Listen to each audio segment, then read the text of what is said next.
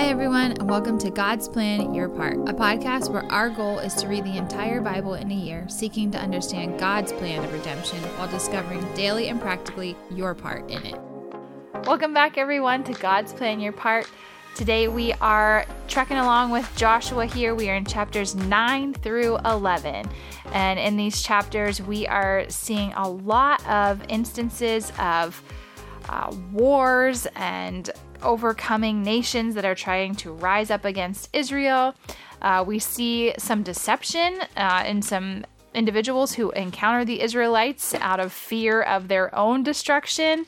And Ryan, there's lots going on here. What is sticking out to you first and foremost? I think the Gibeonites is so interesting. So the deception got you. The deception is interesting to me. So there is this small kingdom of Gibeonites that are basically like, okay, listen, these Israelites are just going crazy. They are overtaking everybody. We are definitely going to get overtaken as well. We need to figure out how to trick them. And so they come up with this plan of just like looking worn out. Mm-hmm. And they strike a covenant with Israel. But they say some interesting things. Because like a natural question is like, I thought all these people were devoted to destruction. How come they're fine? Well, interesting thing. In the very beginning of the chapter, I actually stopped, which more than likely is getting cut out of this, but I stopped reading because I was like, oh my gosh. So in the beginning of chapter 9, it talks about all of these people beyond the Jordan in the hill country. Let's see, the Hittites, the Amorites, the Canaanites, the Perizzites, the Hivites, the Jebusites, they heard about the success of the Israelites, right? And it says they gathered together as one to fight against Joshua and Israel. And I stopped and was like, wow, it's not even just one nation now. Like they are like joining forces because they are in fear of the Israelites. However, the Gibeonites are not included in that group. So that is interesting too. Yeah, so we have seen before where God gives them rules when they enter into the land. He said, like, God basically tells them, like, when you go into the land and you come against the city, you need to allow them to, like, surrender. But if they don't, they're devoted to destruction. Mm-hmm. So it's like surrender and serve God or be devoted to destruction. The Gibeonites are not super convincing in that they definitely want to serve God. It seems like they definitely want to live more than they want to serve God, but that's okay. And so they trick the Israelites. It seems like they are tricked because they did not ask counsel from the Lord. That's chapter 9, verse 14. And they strike a covenant with them. So a covenant is like no small thing. You cannot break that. Mm-hmm. And so another interesting thing that happens is that they are cursed. That is verse 23. But they're cursed to be woodcutters and water drawers for the house of God, which is interesting because the people that work in the house of God, it's for like the sacrificial system. It's like burning the sacrifices and pouring the water on things. Which is also interesting too, because how much of a ministry does that become to those people? Exactly. And they're like watching it's it like day a out. Curse to serve in ministry. Yeah. I wonder if that's a curse on my life. It is worth noting that actually it does say that they're cursed, but they end up serving in the sacrificial system, which puts them very close to the Lord. Mm-hmm. We might be reading into that. I don't know, but it's there. That's cool. And they live at peace. Then they live at peace with the people of Israel as part of the people of Israel. Something I thought was hilarious. I actually, when I taught third grade, this was part of our Bible curriculum. Like, this is one of our first stories that we would learn about. So when I started reading, I was like, oh my gosh, here we are. But something hilarious is you do hear the words crumbly 2 times, which I never thought I would hear in the Bible, but there they are. But it's so interesting to me that they just they feel like they're so sneaky. And I don't know what it is about this sneakiness within these stories. Like we feel like we can trick God or we can trick God's chosen leader of his people. It's funny to me. But it just makes them seem so childlike. I don't know. We do that kind of stuff. Yeah. Mm-hmm. But it's very interesting to me that they're like these neighbors that realize they're going to be wiped away if they don't make this covenant soon. But then what's also really interesting is that Joshua, that chosen leader that I was just talking about, doesn't really take the time to ask God or to like counsel with God, is this a good idea for us to take these people under our wing? And just kind of goes with it. So that's a little weird to me too. Poor Joshua. I feel bad for him. I feel like he got the short end of the stick with leadership duties. I don't know. Moses had a tough time too. Yeah, but he's not out there like literally wiping people away left and right every single day. So this is just a regularly scheduled reminder that these passages are intense. Like when we read it, it feels like Joshua and the people are just like sweeping across the land, just wiping people out. The language is extreme. Like no one was left breathing. Mm-hmm. Oh no, I heard that too. Like, ugh, gross. The problem is we will hear from these subgroups of people again in Judges and then in later passages. And so just a reminder that maybe there's hyperbole here, that all these people were not in fact wiped out. It's odd. And it's important to like read for yourself and try to understand for yourself what is going on here, because these people show up again, which means they're not completely gone. And they do end up being a snare for the Israelites in the future. And so I heard a guy recently talking about like sometimes when you watch a football game and you're like, man, the Steelers got killed, which happens way too often lately. They did not in fact get killed. They just were defeated. I think that's a stretch. So I don't know. I think there is some extreme language in here, simply because they do show up again. But the idea is God is allowing his people to take over the land, take possession of these cities, and the people are being judged for their sin, and so we see that happening. It, to me, feels like that is what the majority of the reading is today. Well, one of the interesting conquests, I guess you can call it, in chapter 10, the sun actually stands still. Yeah, how about that? Which is bonkers.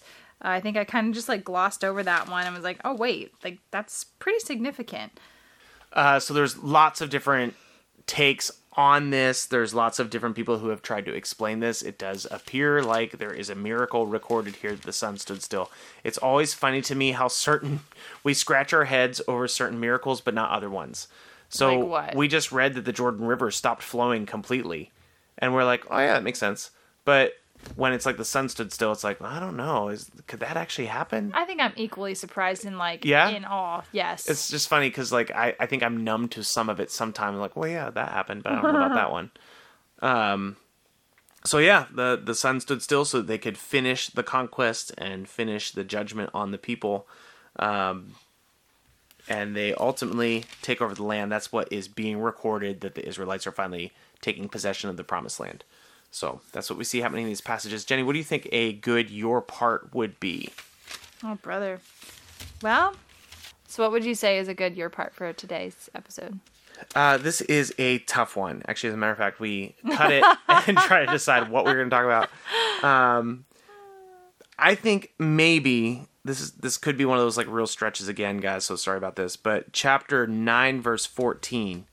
That they did not ask counsel from the Lord, and Joshua made peace with them and made a covenant with them.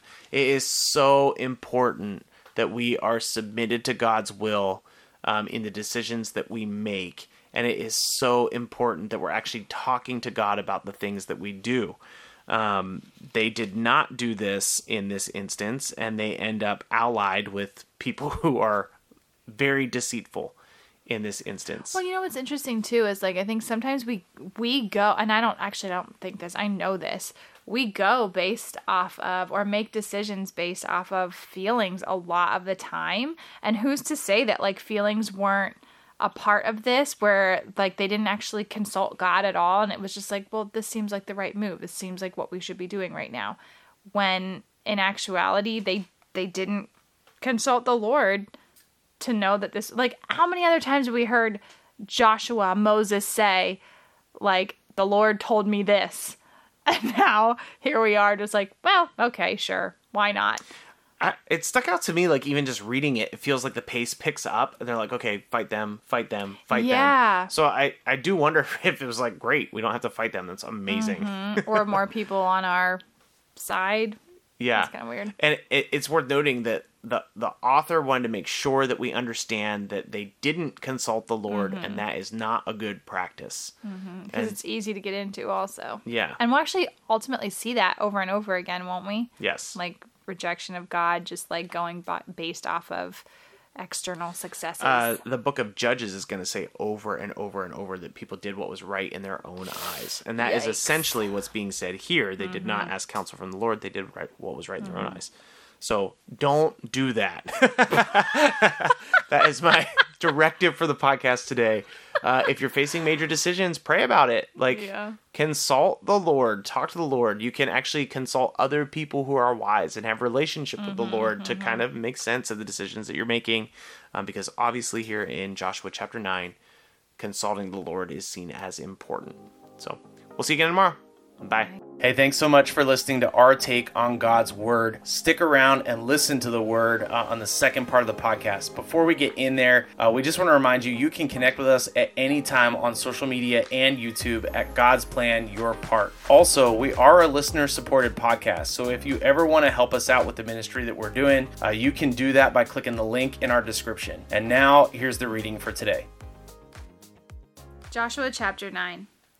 As soon as all the kings who were beyond the Jordan in the hill country and in the lowland all along the coast of the great sea toward Lebanon, the Hittites, the Amorites, the Canaanites, the Perizzites, the Hivites, and the Jebusites, heard of this, they gathered together as one to fight against Joshua and Israel. But when the inhabitants of Gibeon heard what Joshua had done to Jericho and to Ai, they, on their part, acted with cunning, and went and made ready provisions, and took worn-out sacks for their donkeys, and wineskins, worn out and torn and mended, with worn-out patches, sandals on their feet, and worn-out clothes, and all their provisions were dry and crumbly.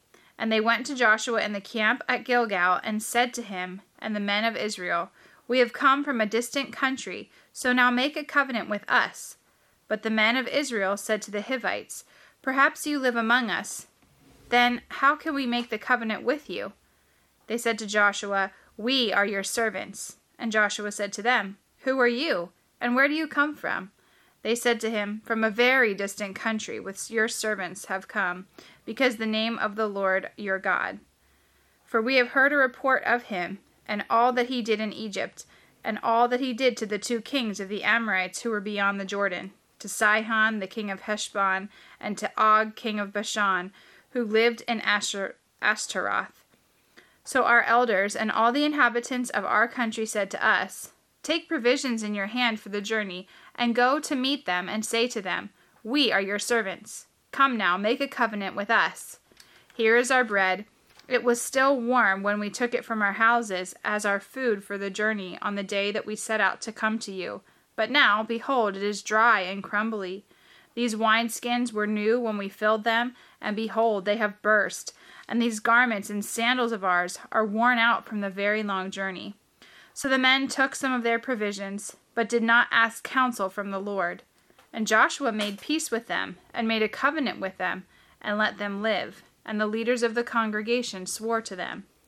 At the end of 3 days after they had made a covenant with them, they heard that they were their neighbors, and that they lived among them. And the people of Israel set out and reached their cities on the 3rd day. Now their cities were Gibeon, Chephirah, Beeroth, and Kiriath Jearim.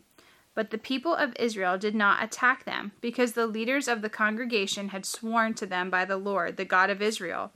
Then all the congregation murmured against the leaders.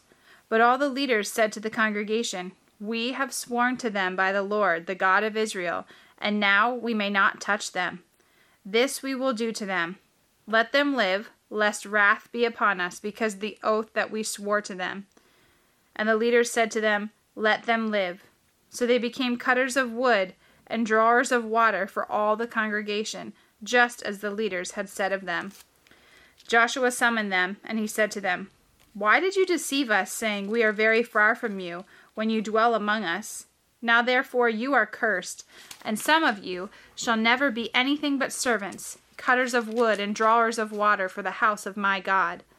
They answered Joshua, Because it was told to your servants for a certainty that the Lord your God had commanded his servant Moses to give you all the land and to destroy all the inhabitants of the land from before you. So we feared greatly for our lives because of you, and did this thing. And now, behold, we are in your hand. Whatever seems good and right in your sight to do to us, do it." So he did this to them and delivered them from out of the hand of the people of Israel, and did not kill them. But Joshua made that day cutters of wood and drawers of water for the congregation and for the altar of the Lord to this day, in the place that he should choose. As soon as Adoni-Zedek, the king of Jerusalem, heard how Joshua had captured Ai and had devoted it to destruction, doing to Ai and its king as he had done to Jericho and its king, and how the inhabitants of Gibeon had made peace with Israel and were among them, he feared greatly, because Gibeon was a great city like one of the royal cities, and because it was greater than Ai, and all its men were warriors. So Adoni-Zedek, king of Jerusalem, sent Hoam, king of Hebron, to Piram, king of Jarmuth, to Japhia, king of Lachish, and to Debir, the king of Eglon, saying, "Come up to me and help me, and let us strike Gibeon, for it has made peace with Joshua and with the people of Israel." Then the 5 kings of the Amorites, the king of Jerusalem, the king of Hebron, the king of Jarmuth, the king of Lachish, and the king of Eglon, gathered their forces and went up with all their armies and encamped against Gibeon and made war against it. And the men of Gibeon sent to Joshua at the camp in Gilgal, saying, "Do not relax your hand from your servants. Come up to us quickly and save us and help us, for all the kings of the Amorites who dwell in the hill country are gathered against us." So Joshua went up from Gilgal, and he and all the people of war with him, and all the mighty men of valor. And the Lord said to Joshua, "Do not fear them, for I have given them into your hands. Not a man of them shall stand before you." So Joshua came upon them suddenly, having marched up all night from Gilgal. And the Lord threw them into a panic before Israel, who struck them with a great blow at Gibeon and chased them by the way of the ascent of Beth Horon, and struck them as far as Azekah and Makkedah. And as they fled before Israel, while they were going down from the ascent of Beth Horon, the Lord threw down large stones from heaven on them as far as Azekah, and they died. There were more who died because of the hailstones than the sons of Israel killed with the sword. At that time Joshua spoke to the Lord in the day when the Lord gave the Amorites over to the sons of Israel, and he said in sight of Israel, "Sun, stand still at Gibeon, and moon in the valley of Ajalon." And the sun stood still, and the moon stopped, until the nation took vengeance on their enemies. Is this not written in the book of Jasher? The sun stopped in the midst of heaven and did not hurry to set about a whole day. There has been no day like it before or since, when the Lord heeded the voice of a man, for the Lord fought for Israel. So Joshua returned, and all Israel with him, to camp at Gilgal. These 5 kings fled and hid themselves in the cave at Makkedah. And it was told to Joshua, "The 5 kings have been found, hidden in the cave at Makkedah." And Joshua said, "Roll large stones against the mouth of the cave, and set men by to guard them. But do not stay there yourselves. Pursue your enemies, attack the rear guard. Do not let them enter their cities, for the Lord your God has given them into your hand." When Joshua and the sons of Israel had finished striking them with a great blow until they had been wiped out, and when the remnant that remained of them had entered into fortified cities, then all the people returned safe to Joshua in the camp at Makkedah. Not a man moved his tongue against any of the people of Israel. Then Joshua said, "Open the mouth of the cave, and bring those 5 kings out to me from the cave." And they did so, and brought those 5 kings out to him from the cave: the king of Jerusalem, the king of Hebron, the king of Jarmuth, the king of Lachish, and the king of Eglon. And when they brought those kings out to Joshua, Joshua summoned all the men of Israel, and said to the chiefs of the men of war who had gone with him, "Come near, put your feet on the necks of these kings." Then they came near and put their feet on their necks. And Joshua said to them, "Do not be afraid or dismayed. Be strong and courageous. For thus the Lord will do to all your enemies against whom you fight." And afterwards Joshua struck them and put them to death, and he hanged them on 5 trees. And they hung on the trees until evening. But at the time of the going down of the sun, Joshua commanded, and they took them down from the trees and threw them into the cave where they had hidden themselves. And they set large stones against the mouth of the cave, which remains there to this day. As for Makkedah, Joshua captured it on that day and struck it and its king with the edge of the sword. He devoted it to destruction, every person in it. He left none remaining. And he did to the king of Makkedah just as he had done to the king of Jericho. Then Joshua and all Israel with him passed on from Makkedah to Libnah and fought against Libnah. And the Lord gave it also and its king into the hand of Israel. and he struck it with the edge of the sword and every person in it. He left none remaining in it, and he did to its king as he had done to the king of Jericho. Then Joshua and all Israel with him passed on from Libnah to Lachish, and laid siege to it, and fought against it. And the Lord gave Lachish into the hand of Israel, and he captured it on the second day, and struck it with the edge of the sword, and every person in it, as he had done to Libnah. Then Horam king of Gezer came up to help Lachish, and Joshua struck him and his people until he had none remaining. Then Joshua and all Israel with him passed on from Lachish to Eglon, and they laid siege to it and fought against it. And they captured it on that day and struck it with the edge of the sword. And he devoted every person in it to destruction that day, as he had done to Lachish. Then Joshua and all Israel with him went up from Eglon to Hebron.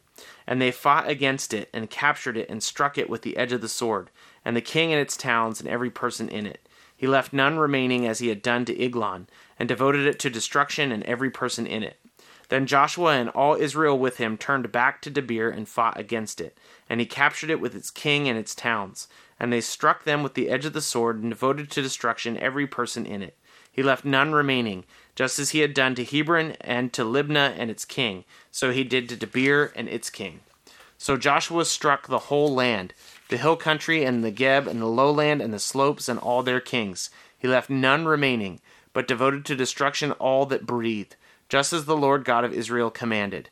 And Joshua struck them from Kadesh Barnea as far as Gaza, and all the country of Goshen as far as Gibeon. And Joshua captured all these kings and their land all at one time, because the Lord, the God of Israel, fought for Israel.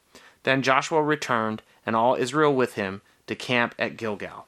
When Jabin, the king of Hazor, heard this, he sent to Jobab, the king of Madon, and the king of Shimron, and to the king of Ashvath, and to the kings who were in the northern hill country, and in Arabah the south of Chinneroth, and in the lowland, and in Naphthdor on the west, to the Canaanites in the east and the west, the Amorites, the Hittites, the Perizzites, the Jebusites in the hill country, and the Hivites under Hermon in the land of Mizpah.